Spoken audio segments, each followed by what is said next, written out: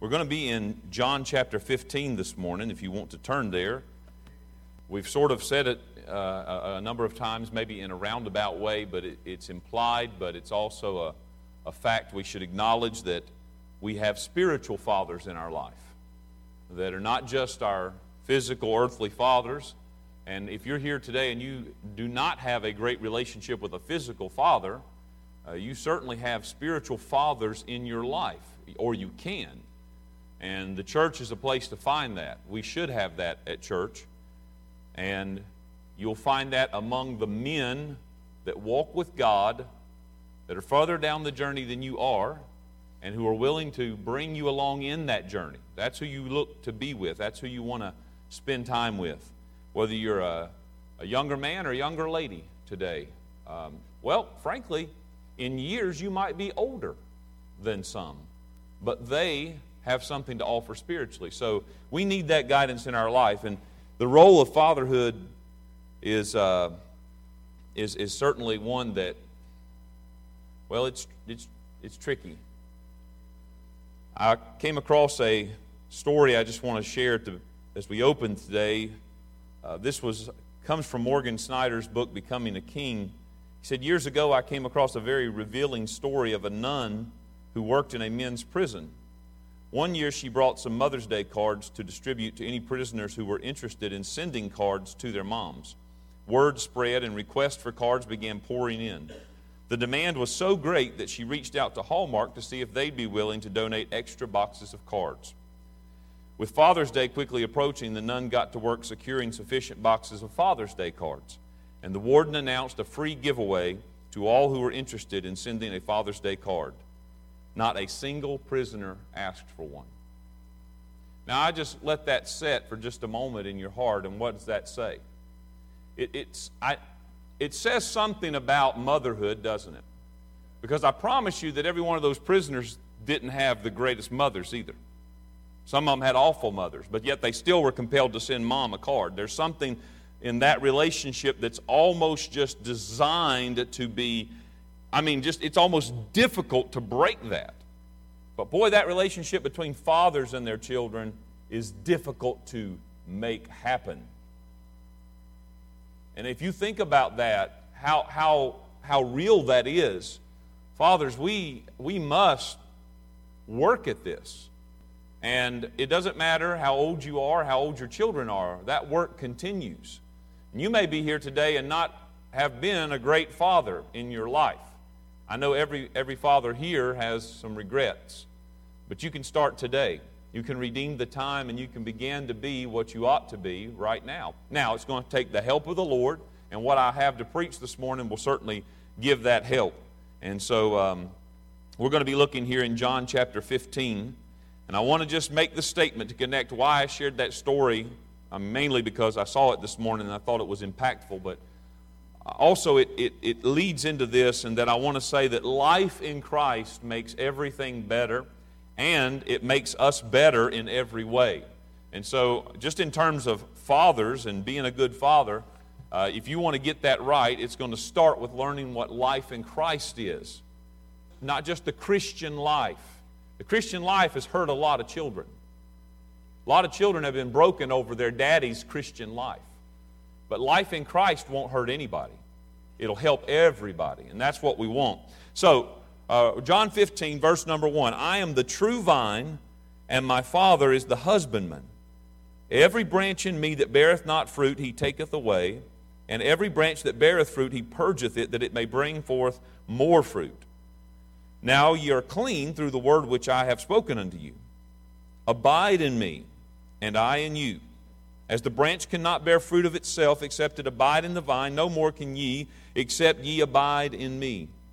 I am the vine, ye are the branches. He that abideth in me, and I in him, the same bringeth forth much fruit. For without me ye can do nothing. If a man abide not in me, he is cast forth as a branch and is withered, and men gather them and cast them into the fire, and they are burned. If ye abide in me, and my words abide in you, ye shall ask what ye will, and it shall be done unto you. Herein is my Father glorified, that ye bear much fruit. So shall ye be my disciples. It's worth stating here that this is Jesus beginning to summarize what he has been teaching the disciples on this last night that they have together. They've left the upper room where they had the Passover and the Lord's Supper, and they are making their journey to Gethsemane, and then he will be taken on to Calvary. And so really this is the summary of everything that he's been teaching for these 3 years that they've been with him. Which is why he says, you're clean through the word which I have spoken unto you. Now stay with that. Abide. Don't leave that. This is what's got you right. It's what will keep you right. And it's very important what he says. But this statement, abide in me, I believe that a case could be made that this command of Jesus, it's one of the most familiar statements that he makes, but it is certainly one of the most underappreciated statements. We all know that Jesus said, abide in me, but I think how little we may understand the practicality of this, of what it looks like in my day-to-day life. I began to think about this myself a couple of days ago. What does it mean in a practical way to abide in Jesus? It's another one of those things that when we say it, it sounds good, and it sounds like something that you would put on a card, but what does it actually mean? What does it look like? How do we actually do this? And what brought me to this was the reminder of how desperately I need union with God in my life. Every day of my life, every moment of my life.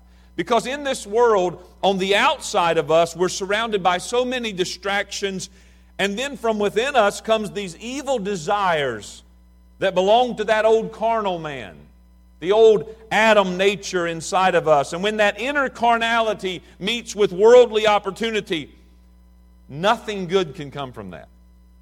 And so I desperately need to be in union with Christ. Now here's the plain fact of the matter. Something I know about myself and I'm thankful for. I prefer life with God. I prefer to be close to Him. I love living that way. I find so much joy and peace in my life when I am with the Lord.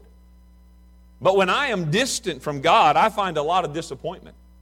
I see that when I operate from the flesh, there may be seasons of pleasure and satisfaction, but those seasons are short and followed by emptiness and regret. And that is the common experience of every follower of Jesus Christ. When we are with God, when we are close to Him, we are full of joy and contentment. But when we are distant from God, life becomes very disappointing and very empty. So I want to know, how do I stay in Christ? What did Jesus mean when He said, abide in me? And now He's given us this very beautiful and clear illustration of what life with Him is all about. He compares it to being a branch in the grapevine. And His words make it very clear that the main idea is that only by our constant connection to Jesus are we supplied and sustained with all the requirements of real life. We must be constantly connected with Him. Only by remaining intimately linked to Him can we live lives that are eternally significant and productive for the kingdom of God. And by the way, nothing else really matters. Jesus is not, in other words, a pit stop. Jesus is not a gas station in our week where we come in just to fill up the tank and then go back out and get at it again in the wonderful rat race of living in the world. So, in other words, Jesus is not just our Sunday thing. He is not, He will not, He cannot be that to anyone. And if that is Jesus in your life, that's a false Jesus. That's not real. And the relationship you have is with your own self-made image of Jesus, not the Jesus that the Father sent and that the Bible describes for us. Anyone who is not abiding in Jesus will have no part with Jesus. John 15:6, He said, if a man abide not in me, he is cast forth as a branch and is withered, and men gather them and cast them into the fire, and they are burned. Now I want to be clear about this. Jesus is not speaking about losing salvation here. One who is not saved has never been in Jesus. But what is illustrated to the disciples that night and to us today is that when we are not abiding in Him, we lose our significance. We're not producing, we're not bringing forth the life and light of Christ in the world, and we're just like a dead branch that must be removed because it will not be allowed to stay and harm those branches that are producing. John 15:5, I am the vine, ye are the branches. He that abideth in me and I in him, the same bringeth forth much fruit. Watch this, for without me ye can do nothing. Nothing. You can do nothing without Jesus. Now we can stop and talk about that a while, because there are a lot of people without Jesus today who have done a lot of things. They've built a lot of things. They've been successful in so many ways. And so what could Jesus mean that without me you can do nothing? He means you can do nothing of eternal significance apart from Him. You can accomplish so much in this world and be proud of yourself and put your name on your building and do all those things, but you will die and lose it all. You can do nothing that matters without Christ. Nothing. And those words that Jesus said, they're the opposite of what Paul is telling us, or rather Paul is giving us the other side of that when he says in Philippians 4:13, but I can do all things through Christ, which strengtheneth me. Now, I only want to do what Christ wants me to do. And I want to do that well, and I can do that well because it is Christ that strengthens me. And I praise the Lord and thank God that He has saved my life from eternal destruction. I'm glad for that. But friends, I want more in my life. I want my life to count for the glory of God. I want to live in such a way that the one who saved me receives all the honor and the glory and the praise that I can possibly produce for Him. And there is but one way for that to happen. Verse 7 and 8, Jesus said, if ye abide in me and my words abide in you, ye shall ask what ye will, and it shall be done unto you. Herein is my Father glorified, that ye bear much fruit. So shall ye be my disciples. This is the mark of true discipleship and true followership in Jesus. And that, friends, is my heart's desire. That's my life's purpose. And only by abiding in Jesus can I live a life of true significance in which I am loving God and loving others from a true heart and bringing forth fruit that remains. As he says in verse 16 of the chapter, ye have not chosen me, but I have chosen you and ordained you, that ye should go and bring forth fruit, and that your fruit should remain, that whatsoever ye shall ask of the Father in my name, He may give it you. This is the life that I want, and it's the life that He's chosen for me. And if you are a follower of Christ today, this is the life that He's chosen for you. Now there's a wonderful circle of significance in this passage, and I really wrestled and struggled over a little bit the right words to use, the right way to explain what it is that I'm trying to say. But we see that Jesus is showing us something in this chapter. And while I've mentioned a lot about abiding, we've also read those verses about bearing fruit, and bearing much fruit, and more fruit, and fruit that remains. And so I see that abiding is what leads to abounding. And that's part of the circle. The abundance of much fruit. And the abundance leads to, or is part of, what I've called alignment. We in Jesus, Jesus in the Father, and so we are in the Father because we are in Jesus. That's the alignment. And the alignment secures the abiding. I can abide because I am in God. And so it's like a circle of a faith-filled and fruitful life that we want to live in. I want to be in that circle of life. The word abide is a good word. It's rich in description. It's the word meno. It is used to express relationship. It means to stay there or to continue with. It means to dwell with, to be present to remain. So Jesus is telling us that just as a branch is securely and dependently a living extension of the vine, so must our lives be of His.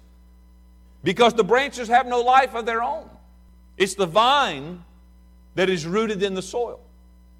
And if you wonder about the independence, the reality of how the branch and the vine is the one that actually supplies and keeps everything going. You can cut branches off the vine and the vine survives. But you cut the branch off the branch cannot survive. And so, we have to be rooted in the one that's rooted in. The branches have no soil. The vine is rooted in the soil. The vine draws up the water. The vine supplies the nutrients which will ultimately produce the grapes. So then I asked again this question in my heart, how do I actually abide in Jesus as a branch in the vine? Because I want my life to be full and fruitful of the right things and holy things and God-honoring things. Because this is the one true life, and every other life so-called is just a facade of life. It's not real. Jesus says in John chapter 17, in verse 2 and 3, as thou hast given him power over all flesh, that he should give eternal life to as many as thou hast given him. And this is life eternal, that they might know thee, the only true God, and Jesus Christ whom thou hast sent. Jesus said in his prayer to the Father, there's only one real life. There's only one true life. And that is a life to know God and to know Jesus, his Son. Everything else is just a smoke screen. Now I know this about abiding in Jesus. I want this to be practical this morning. I believe that's the intent that God has in us looking at this. And so I wrote down just a few things I'd like to say to you. I know that abiding in Jesus, it is a conscious thing. It is a conscious thing. And what I mean is, it is the result of a deliberate awareness and intentional desire and action to keep me in His presence and in His strength. There are certain practices which I must be attending to in my life if I am to remain in Christ as a branch in the vine. If I am to receive fruit-producing strength. It is a conscious thing. It is not something that's just going to happen because I rolled out of bed this morning. It's not just going to happen because I plopped down in church today. It is a conscious thing. There must be deliberate awareness and intentional desire and action in my life if I'm to abide in Christ. And then I want to tell you that it is a constant thing. It is a constant thing. Again, it's not an in a while, out a while thing. That will not work. Look at your life today. Look at what you would call your Christian life, or what you would call your religious or spiritual life, and ask yourself, am I consistent or am I erratic? Some people are up for a season and then down for a season, but I want you to know something. Fickle is not faithful. They're not the same thing. And the very word itself, abide, it means to remain, to persist, to stay there. What about when I don't feel like it? Stay there. What about when I have other opportunities? Remain there with Christ. Nothing belongs in my life that is not something for which Christ can be a part of and be honored in. And that's a constant battle to weed out and cut away those things in my life. It's a constant thing. And then I want to say this is very important. Straight from the text, it is a community thing. It is a community thing. This follows the constancy part, because I got to tell you, I know it was true 3, 4, 5 years ago, but it's more true than I've ever seen it. How easily people will forsake the church or only do church a certain day or a certain time. But this is a community thing, this thing of abiding in Christ. You cannot abide in Christ without me. I cannot abide in Christ without you. You see, Jesus in the verses here, He says, Every branch, verse 2, and every branch, that's an individual thing. But look at verse number 4. Abide in me and I in you, that's an individual thing. As the branch, an individual cannot bear fruit of itself except it abide in the vine. Now watch the shift. No more can ye, except ye abide in me. That's plural. Now he's saying to the entire group, you all must abide. You all are branches of the vine, and this is a community thing here. I want to stress to you the essential role of the community life with your brothers and sisters in the church. For example, I understand that there are branches on a vine that are solid and secure branches, but they do not produce grapes. They're good branches, healthy branches, but they do not produce grapes. Now, I don't have experience with this at all. We had a grapevine growing up in the backyard when I was a little boy, and I don't remember much anything about it. But I understand there are branches that grow that are good and strong and solid, and they're secure in the vine, and yet they do not produce grapes. Will those branches be cut away? Will the husbandman cut them off? Well, if we think of producing fruit in terms of a life that is generating benefits that may not produce grapes, but they produce other benefits, then that's a fruitful life. For what I'm saying, on this vine, these branches that are strong and secure, and they have vibrant leaves, and they're growing, but they may not produce grapes, the husbandman does not cut those off because they provide other things. They provide shade. They produce carbon, which benefits all the other branches in the vine itself. And so they're productive in their life, even though they may not have the lush grapes hanging from them. You see, we don't measure our success always by looking at other people and saying, well, I can't do what they can do, and they can't do what I can do. We gauge our success by how connected we are with the vine. And I promise you that you may not be a grape producer, but I need the shade you offer. And I may not be a shady kind of guy. I'm not. But I might need the grapes you have. And together we're producing something that brings glory to the husbandman, the vine dresser, the Father, glorified by us together. We need the community to do this, because without those branches, the vine and the other branches will not be as strong. It's a community thing, but it is also a content thing. A content thing. And what I mean by this is to say that there are certain helps and certain supports which aid us in our abiding in Jesus. And it's one thing to say, do this, but it helps when we learn that there are practical ways to do this and useful tools to make this life in Christ truly possible and attainable. So with these things in mind, again, the question is, how do we actually abide in Jesus as a branch in the vine? And here's what I want to say. I want to emphasize that we do this from within to without. And that's not an unimportant statement. Because much of what we sometimes people have adopted in their life when it comes to Christianity is an outward, hoping to change the inward, but it never works. There are people that are really polished outwardly. But because they have no true life inwardly, they're actually a drain on the soul of God's people.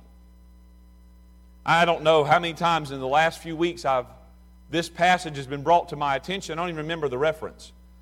But it's when Jesus goes into the house of the Pharisee to eat.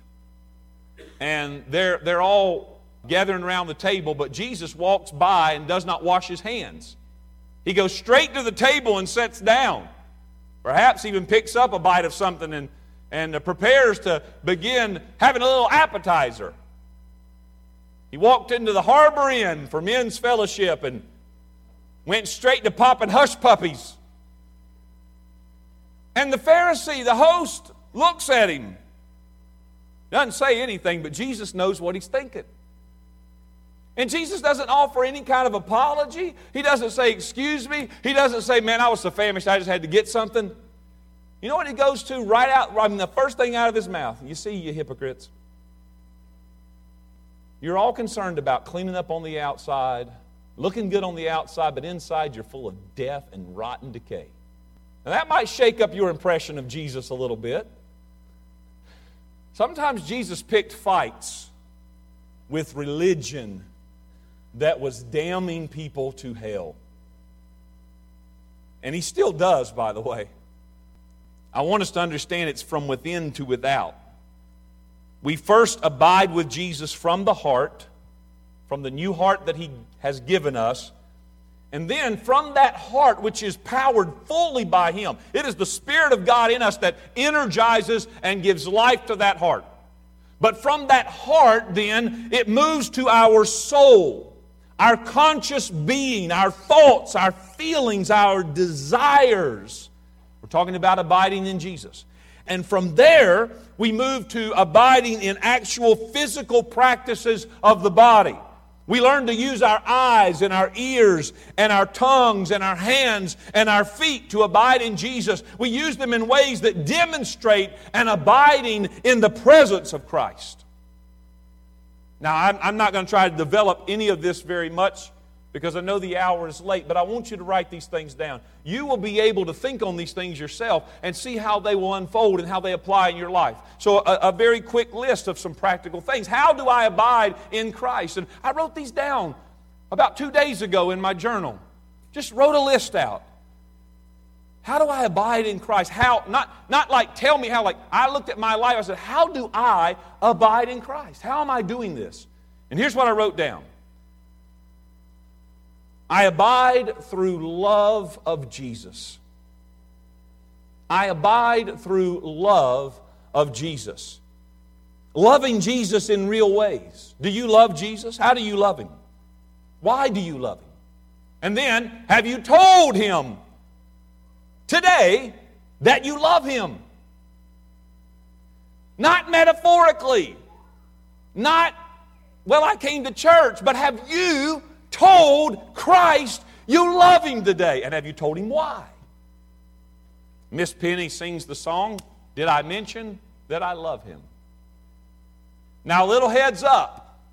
It's amazing how we have this ability to project and tell the future, Miss Penny, around here. I predict that tomorrow's radio broadcast will have me giving a much more condensed version of this message, and Miss Penny will be singing, Did I Mention That I Love Him? And I wasn't thinking about this until the song played through, but at the end of it, she sang it here, and she says at the end, I hope you've told Him today. I always enjoy that part. And it fits so well to this. I abide in Jesus by loving Jesus. Now we don't have time to develop that. Let me give you the second thing. I abide by my thoughts of Jesus. By thinking of Him. When I think of Him, I am abiding in Him. Now, we have to ask ourselves, how often do you think of Him in your day? Do you think of Him regularly? Is there an hour that passes that your thoughts are not brought back to Him? That's not acceptable. Why is it not acceptable? Because you need that. And that's where the fruit production comes from. Oh, there are times. There are times. This past week, I don't remember what day it was, don't even remember the occasion, but I remember having the thought, wow, Lord, I've been too busy in the last couple of hours or so. I hadn't even thought about you. I don't want to live that way. I want to think of Him. And we need to grow in this life dominated by thoughts of God and of Jesus and of the Spirit. What dominates your thoughts? There are some things that need to be cut out. And we need to consciously, with intentionality, think on these things. Think on Jesus. Number 3, I abide through my desire for Jesus. You see, I want to know Him more.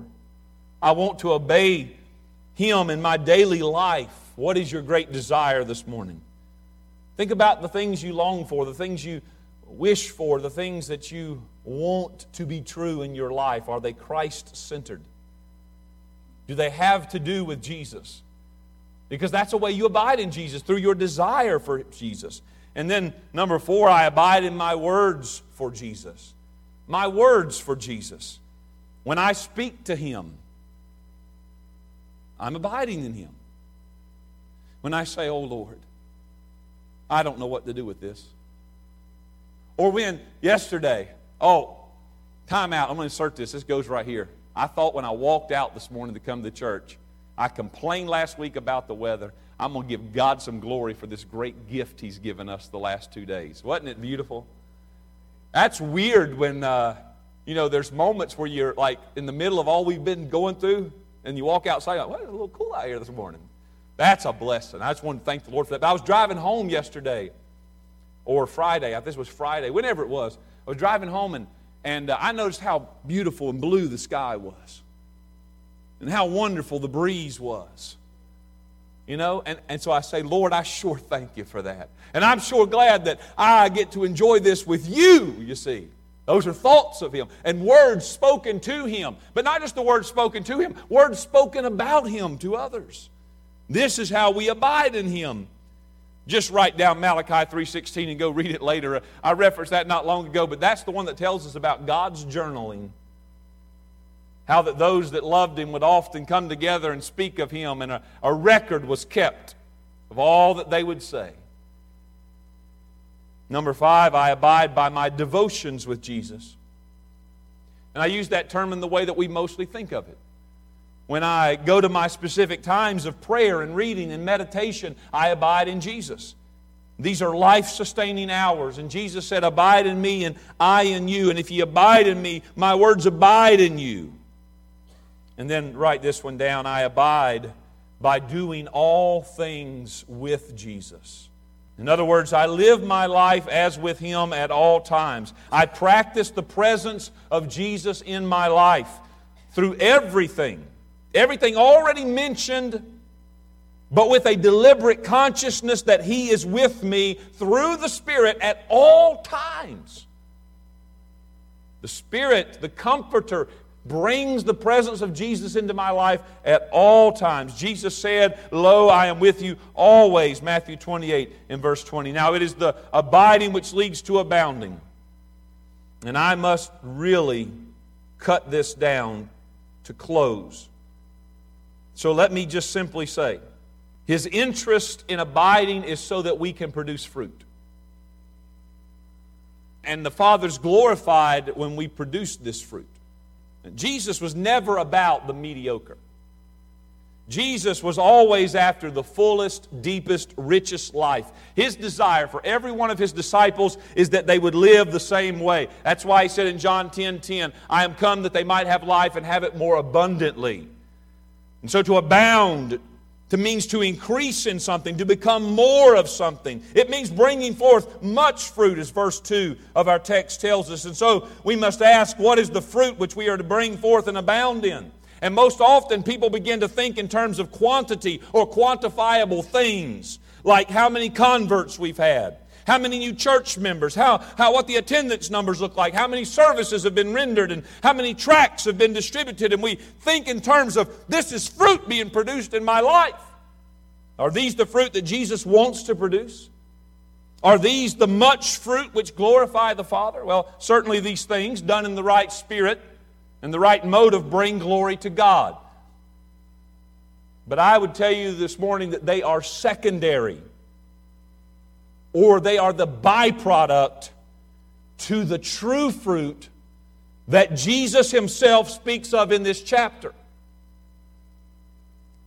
And of the numerous other fruits that are mentioned throughout the epistles that there's absolutely no time to touch today.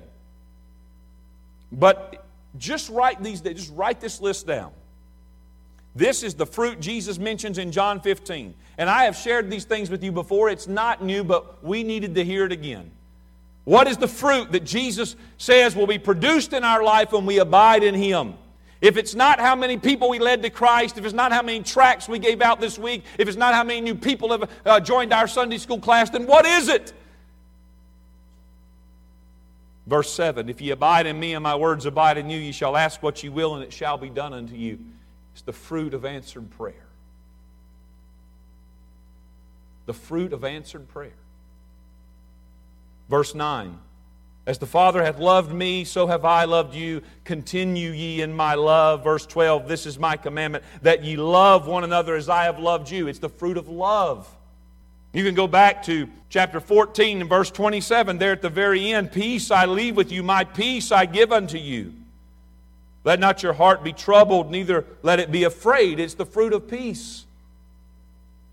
This is only produced in our life by our abiding in Christ. Verse 11 of our text, these things have I spoken unto you, that my joy might remain in you, and that your joy might be full. It's to abound in the fruit of joy. When are you joyful? When are you really joyful? I'll tell you, you're only joyful when you are seeing life and experiencing life through the lens of Christ. That's it. There's no other joy. Verse 9 and 10 tell us, and I will add verse 14 and 15 because we read the others, ye are my friends if ye do whatsoever I command you. Henceforth I call you not servants, for the servant knoweth not what his Lord doeth, but I have called you friends, for all things that I've heard of my Father I have made known unto you. It is to abound in the fruit of obedience. Obedience. Obedience. Now, do you see why people coming to Christ and new members joining the church would be the byproduct of this fruit? You can have all those number things without this fruit, and it will be dead. And it will be mean, and it will be contentious, and it will be competitive. But when we are in Christ, and this fruit is being produced in our life, that stuff begins to dwindle away, and the real comes. The fruit that remains comes. This is what we need. And so, this morning, I will close by saying that the abiding that leads to abounding, and then the abounding which is indissolubly linked to alignment with God, union. I am one with God. And in chapter 17, I won't go there, but in chapter 17 when Jesus prays, He says that they may be one as we are one. They in me and I in you. And what Jesus prays for there is not that me and Brother Randy and Miss Kathy and Brother Eddie would be one, but that me and Brother Eddie and Miss Kathy and Brother Randy would be one with Him. And when we're one with Him, we will be one with each other, but we will be one with Him. And then through Him we are one with the Father, and there is union with God. And this is the greatest fruit of all. To be one with God. To live in such a way that these verses come alive in our daily life, that we truly can ask and He gives. That we can do greater things than He did. I don't want to scare you. I've reached a point in my life where I'm reading things in the Bible and I'm thinking, well, I read in Acts last night. Last night I was reading where Peter went into that room and Tabitha was dead and took her by the hand and raised her up. Now you're going to think I'm crazy. But I said, Lord, am I meant to have that kind of power and fruit in my life? And I'm just reaching a point in my life where I believe there's so much more. Now, I'm not there yet. And that might not be what He wants from me. But I'm just saying, I want to be one with Him. I want to be one with Him. As I tell you, it's greater than sometimes raising somebody from the dead. Maybe somebody that, like Lazarus, who could already been with the Lord. But the greater work might have been what it did for the hearts of the people that saw it. And a greater work may be to rescue a soul that's spiraling out of control, and you can step in with the fruit of love and joy and peace, and you can be a part of that redemption that God is bringing in their life. That's a great work, and that comes from union with God.